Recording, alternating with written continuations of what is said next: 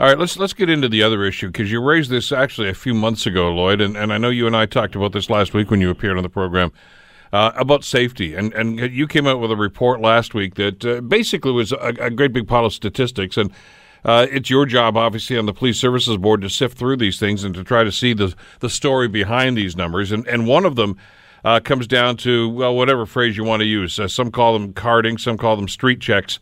Having discussions with, and in some cases gathering information. In 2012, there were 4,800 of these so-called street checks with Hamilton Police Services. There were only 6 that were recorded last year. Your concern at that time was with this huge decrease. Are we less safe right now? What was the conversation like when you had this meeting at the Police Services Board meeting? Well, I think you just nailed it. Our concern is, and I've felt this all along. We had a lot of special interest groups come before us, and ultimately the province took this matter into their own hands to change the legislation on collection of information.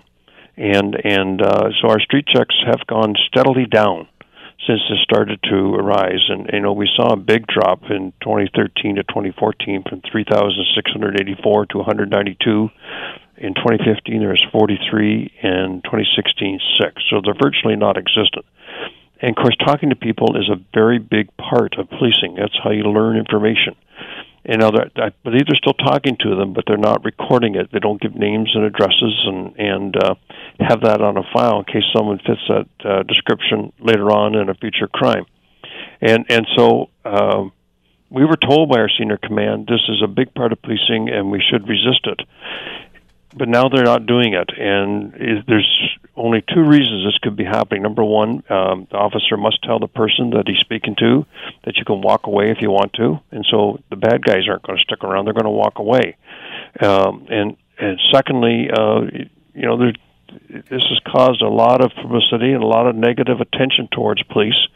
We have the one situation, and I can't talk about it, but it involves a city councilor, and that's going before an adjudication, but it ended up in an officer having charges placed against him for doing his job. And so are they just walking away? Are they driving by now instead of stopping and talking to people who may be suspicious or may be in trouble and need help?